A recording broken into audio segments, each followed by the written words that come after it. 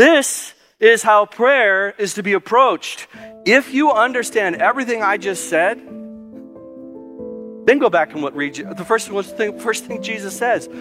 Our Father in heaven, we pray that your name would be what everybody praises when they look at us. Your name be hallowed. Not only that, God, we know that your kingdom is the greatest hope for our world. May your kingdom come. And Father, we know that our will gets in the way and we have these desires. Lord, remove our will. Your will be done. It's at this moment, you're living in massive dependence upon God. He just ratchets it down and says, you need to learn to trust me daily for what I'm about to provide for you. I can't get into it this week. Sure, it's a marketing scheme of mine to get you to come back next Sunday. But for me to unpack that, it is going to mess with our pocketbooks. It's going to mess with what our futures hold. It's going to mess with your heart. Jesus is not trying to enslave us so that we are controlled as some maniacal leader.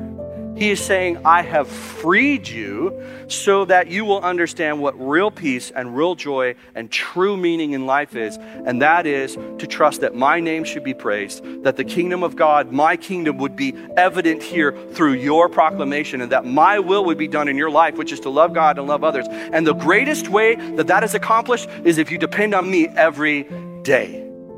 In order for us to become dependent upon him, guess what you have to stop depending on?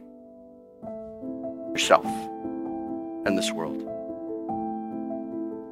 So we have this mission that's being brought to us from Christ, that we, through the church, are going to proclaim the good news of the kingdom. And in order to do that, we are going to need to depend upon the Father every single day to keep our affections on the love of Christ. This is why, church, I will tell you that the Reformed have been teaching for hundreds of years that we gather on Sundays and we don't let anything get in the way, because it is here God feeds our soul and our souls are then refreshed and strengthened, and it is there that Christ rules our hearts.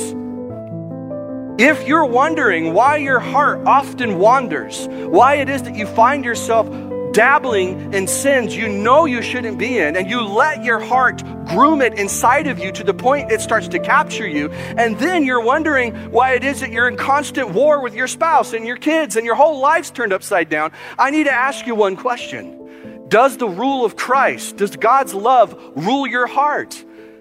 The only way it will is if you are being washed in his word. This is why he tells the Colossians, let the word of God dwell in you. That's a living organism. And he doesn't mean a little bit, he means a lot. And then he says, this is how it happens. This is Colossians 3. By teaching and admonishing one another, by singing psalms and hymns and spiritual songs, by considering how to build one another up, hear this, daily. Thank you for listening. Today's reminder is from John Moffitt, pastor of Grace Reformed Church in Spring Hill, Tennessee. If you would like to help support our ministry, please visit theocast.org/give.